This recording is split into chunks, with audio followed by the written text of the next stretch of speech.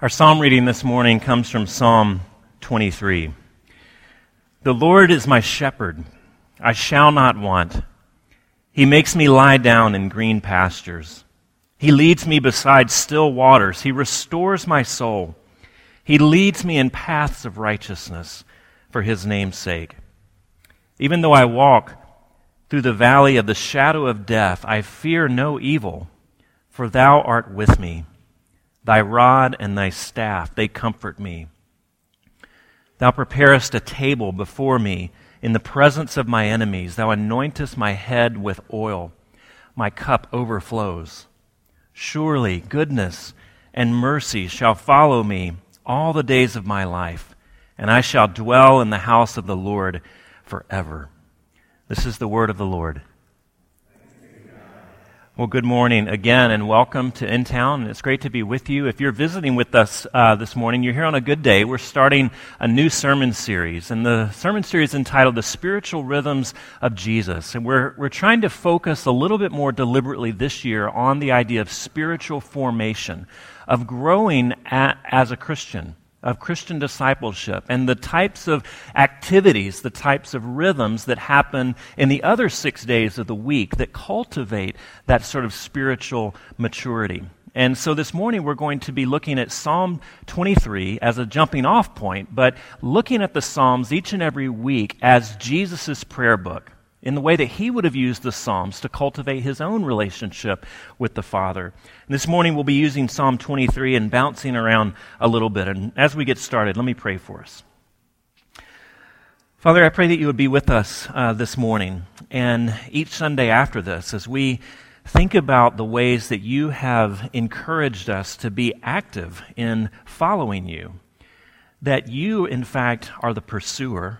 That you, in fact, are the one who seeks us out, and we are simply responding.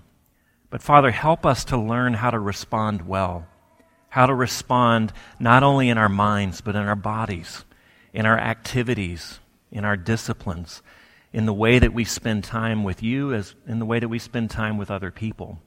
And Father, would you take each of us in this church and help us to make a step forward in maturity. Help us to make a step forward in conforming to your image, in being more like you, and in so doing to enjoy you more fully. Father, we pray that you would do that and begin that this morning. And we pray in your Son's name, Jesus. Amen.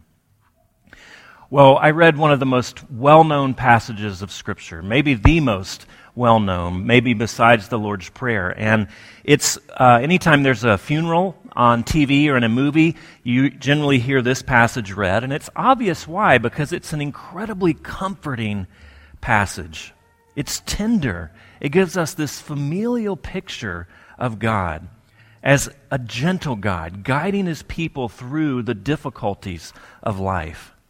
And in reading this, you come to believe, or it's hoped that you would come to believe, that there is no situation in life where you are truly alone. There's nothing that catches God off guard about your life. He is powerful beyond measure, as Jessica prayed, that he created the heavens and the earth, and yet he uses his power to tenderly care for his children. We also read Luke 2, that Jesus says, as an adolescent, that his place was in the Father's house. That is, in the temple, in the Jewish temple. This was where Yahweh resided. This is where the holy, powerful God resided, behind partitions and approachable only when certain sacrifices are made, and only by certain people who were set apart. You have this idea of God, this picture of him that's a bit more austere, a bit more intimidating, really. God is walled off. He's to be feared because he is holy, and utterly so. And it's not that God is never described as a father in the Old Testament, but it is more of a minor note. He was much more predominantly thought of as a holy judge rather than a father. But Jesus comes along, and he changes the tune a little bit. It's not that God as a transcendent holy judge is discarded, but God as a father, as loving, protective, affectionate, comes to be the more main melody. And the good news of this, the good news for you and I, is that in Luke 2, Jesus says, my Father's house. But in Luke 12, a few chapters later, God isn't only Jesus' Father, but he tells his followers, do not be afraid, little flock, for your Father has been pleased to give you the kingdom. Do not be afraid, little flock, for your Father has been pleased to give you the kingdom. Tertullian was an ancient church father from Africa in the 2nd century, and he said that the whole gospel is summed up in this phrase, our Father. That you and I as human beings can call the God of the universe Father should be astounding to all of us. Now, perhaps you're here this morning and your relationship with your actual earthly father is strained. He's been inadequate. He's been distant, maybe even abusive. And so this is a difficult concept for you and many of us to get our heads around. And maybe you'll learn more about God by contrast with your earthly father than by comparison. But keep in mind that the Bible talks about God not only as a father, but in some places as a mother bringing her baby chicks under her wings. The point that Jesus is making here is not about God's gender. The point that Jesus is making is about his invitation to be loved by the greatest parent, the greatest father of all. He wants his father to be your father. And that even if you didn't hear it, or you didn't hear it adequately enough from your earthly father, there's an eternal, a heavenly Father who wants to tell you over and over that you are known, that you are cherished, and that you are cared for. Now, in this series, as I said, we're talking about spiritual formation, and I'm hoping that each sermon will not just give you a few new insights, but will help you with some actual strategies to pursue that will stretch beyond the time of just the sermon or even Sunday morning. And in this case, I want to help you briefly better understand how to cultivate a deeper relationship with your Heavenly Father. And if you're considering Christianity, I want to help you continue to investigate, to continue to consider what it would be like to have God as your Father in your everyday life. Now, how do you consider whether you want to spend more intensive time with someone? How do you consider whether you want to cultivate a deeper, more intimate relationship with someone? Will you spend time with them? And casual time is very important. It's necessary, and it contains some of the best insights. But every flourishing relationship needs intentional time. It needs one or both of the parties to seek to be intimate with the other. It needs both or one or both of the parties to make an intentional decision to pursue the other. And I want us to spend a few moments talking about how we might do this in one context, and that is prayer. And that is prayer using Psalm 23. And by walking you through Psalm 23, I want to make a few comments about not every part of the verse, but the main parts. They might help you take this psalm or another psalm or any passage of Scripture and to use it in your prayer life, individually or perhaps in your small group or even as a family. The first phrase, the Lord is my shepherd. The Lord is my shepherd. The Bible is full of corporate prayers, and each and every week we pray our Father, the Lord's Prayer. It's a corporate prayer. And we read scriptures that are addressed primarily to a corporate context, to a community. And it's incredibly important to learn this and to experience this. But when you as an individual are in the valley of the shadow of death and you're scared, you need to know that God is your Father in a personal, intimate, individual way. And we need help believing that, because we can't just read it and then believe it and live it out perfectly. We need God to work it down into the recesses of our soul. And so maybe over morning coffee, or maybe right as you're going to bed at night, you would take a few moments, and maybe you can practice it this week with Psalm 23. Take a few moments, read it through once, read it through again, and see what thoughts emerge. And maybe go back to that first phrase, "The Lord is my shepherd." And maybe you would then pause and pray something like this: God, I want to know you as a shepherd, but right now I feel like a scared sheep. I need to know, to experience your presence, to experience you as a father, not just hear about it or read about it. I need to come to truly believe that you have my best. I've heard, God, that sheep lie down in the midst of their shepherd when they feel safe. Help me to lie down in this situation at work.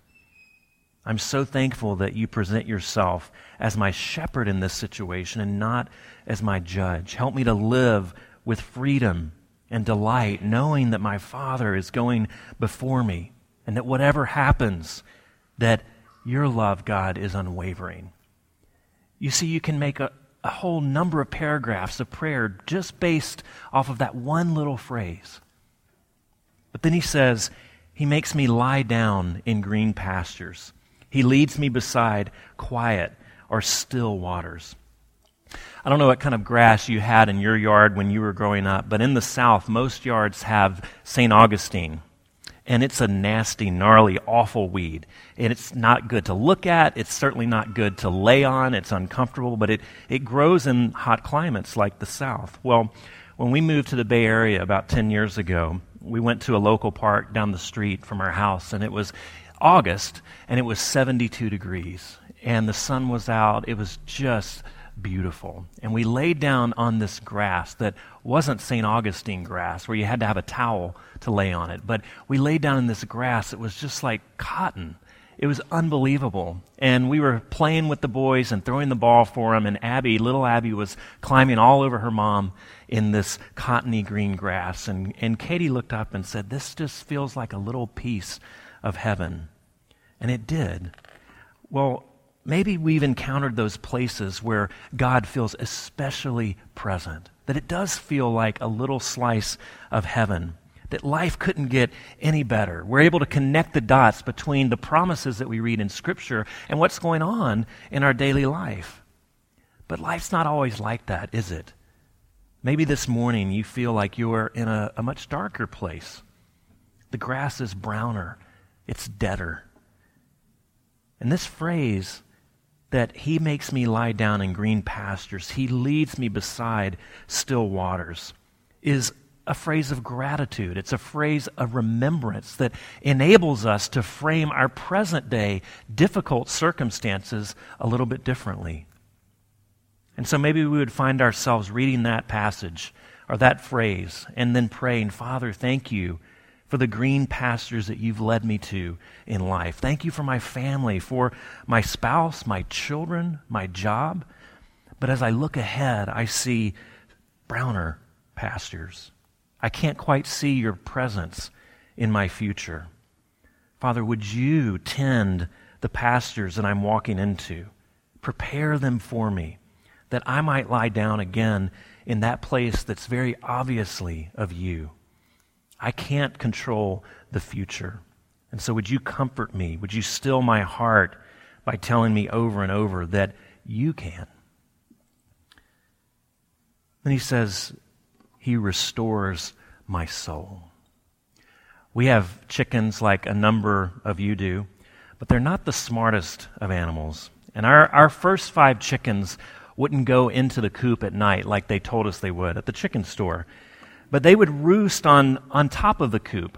And every night and when I say we, I mean me, would have to put on some flip-flops and walk out in my jammies to take these stupid chickens off the roof one by one and put them in the coop. Now, here's where the analogy between me and God kind of breaks down, because I didn't exactly delight in this task, and occasionally I would forget. And so once in a while, we'd have a chicken picked off by a raccoon, or we'd have one wandered down the block. Chicken lover out there, it sounds like. And one of these times, one of them wandered way down the block, like 8 houses away, and it took putting signs up and listening and searching our neighbors' backyards for this chicken. But you see, finding a chicken is not even half the battle. It's maybe 10% of the battle because they're incredibly fast. And if they're not in an enclosed area, you just can't catch them, or I couldn't. And so I got chicken treats, and 8 blocks away, I started walking backwards and leaving a trail like every 10 feet. And this little hen is following me home, and with all the neighbors looking out their windows at me. Well, why did I have to do that? Because we had learned that raccoons kind of like chickens. And when I say like them, it means they like to break their necks. And if I didn't go find this chicken, she would be in grave danger, and our neighbors would not like us very much if we allowed her to die. So I lured her with food. And every step she took, she walked closer and closer to home. She walked closer and closer to safe harbor. Now, God's word is often talked about as food, that he longs for us to taste and see that he is good, that he wants us to digest, that he wants us to take small bites of his scripture and digest them into our soul, that he wants us to feed upon his love. And this happens, of course, primarily on Sunday morning as we read a variety of types of scripture, and it happens in your small groups. But also, it can happen as you take time personally to digest God's word, as if it's full of vital nutrients that you need to live on. And so maybe in this passage or this phrase you would say and emphasize different parts of it separately or differently. He restores my soul. He restores my soul. He restores my soul. And you see how just repeating the passage and emphasizing different words, you get a little bit of different piece of the food that's there for you to eat. And so maybe we would find ourselves praying, Father, my soul and my hunger for you atrophy so quickly. I find myself feeding on things that leave me hungry. I think that if I can just win this person's approval, that life will be complete. If I can just keep the peace in my family, then I'll be happy. If I can just secure this promotion, that I'll be fulfilled. But the truth is, I'm constantly hungry. And would you feed me instead with your word? Would you restore my soul with your truth?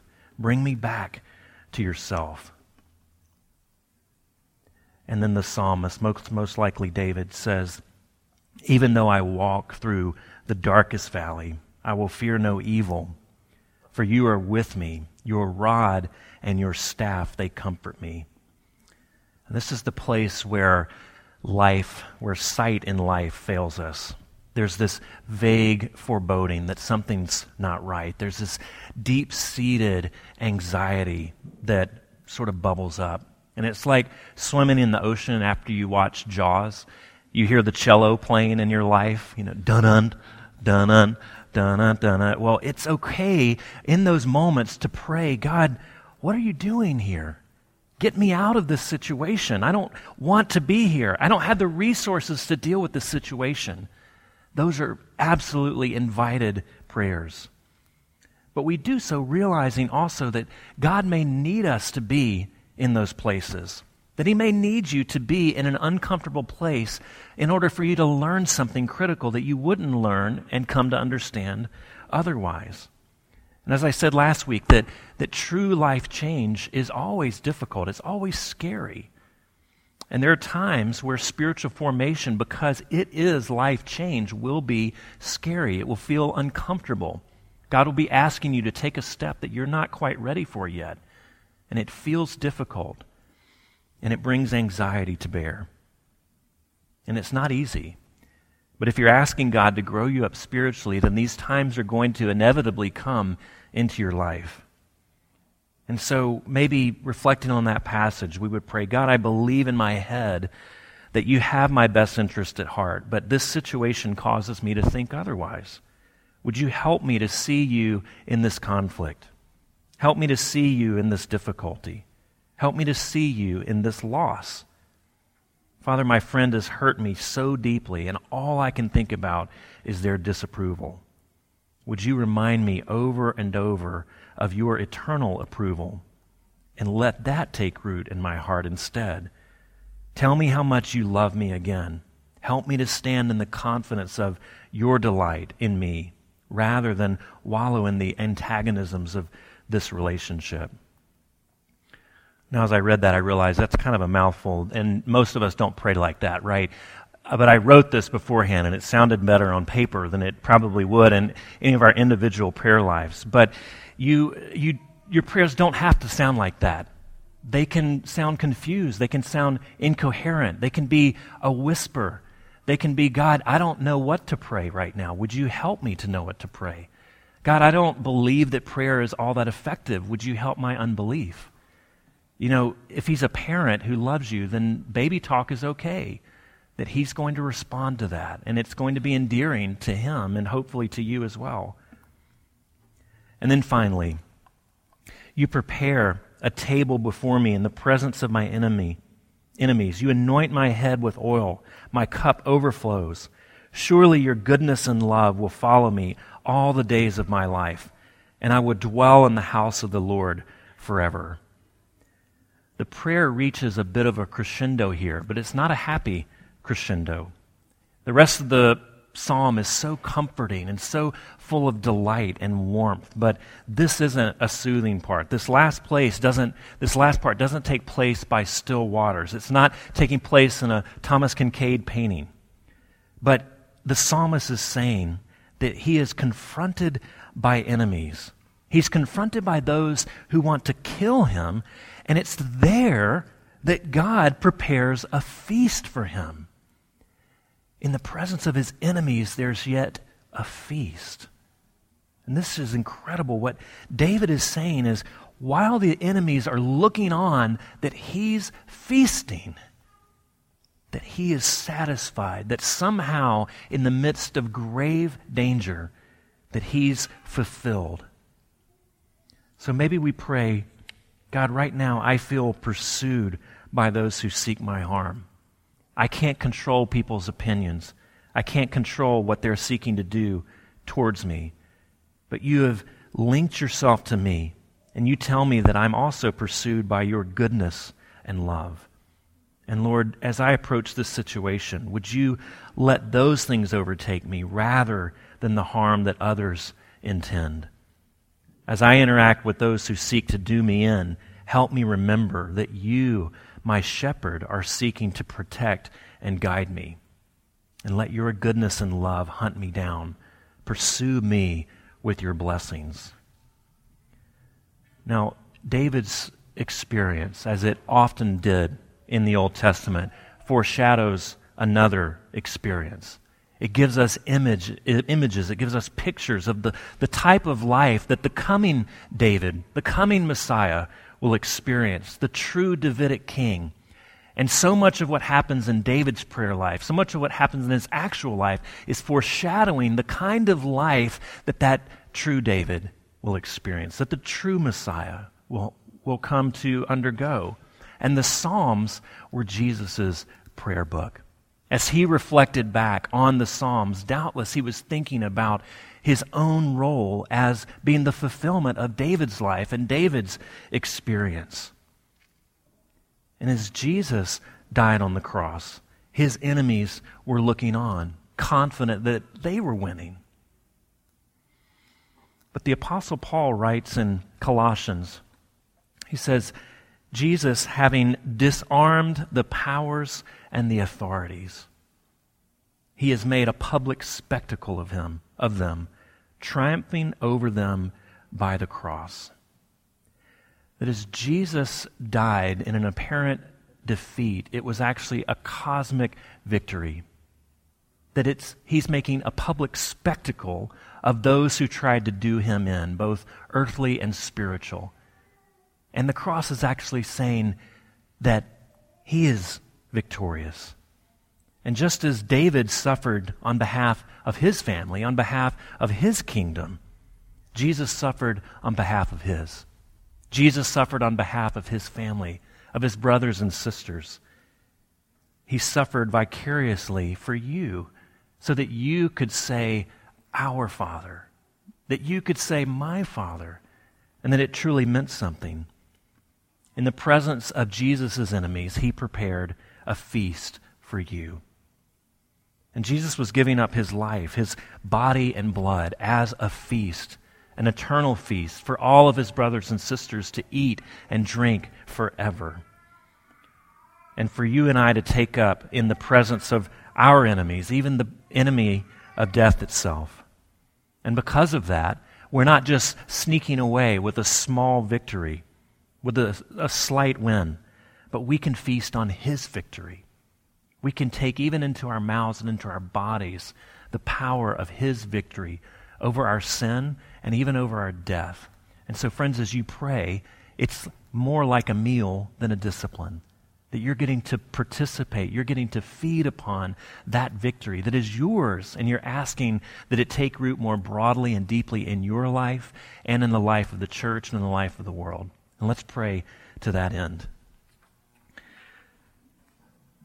Father, as we come to the table, as we confess our faith, as we embark on a new week where we as your people are seeking to live out a life of faith, live out a life of prayer, I pray that you would meet us in those quiet places. I pray that you would meet us in your Scripture. For those of us here that are still on a journey towards you or considering a journey towards you, I pray that you would meet us as well, that you would meet us in your creation, that you would meet us in our conversations that we have this week, and that perhaps we might have the courage to take up the Bible and read and to consider what it has to say about our lives.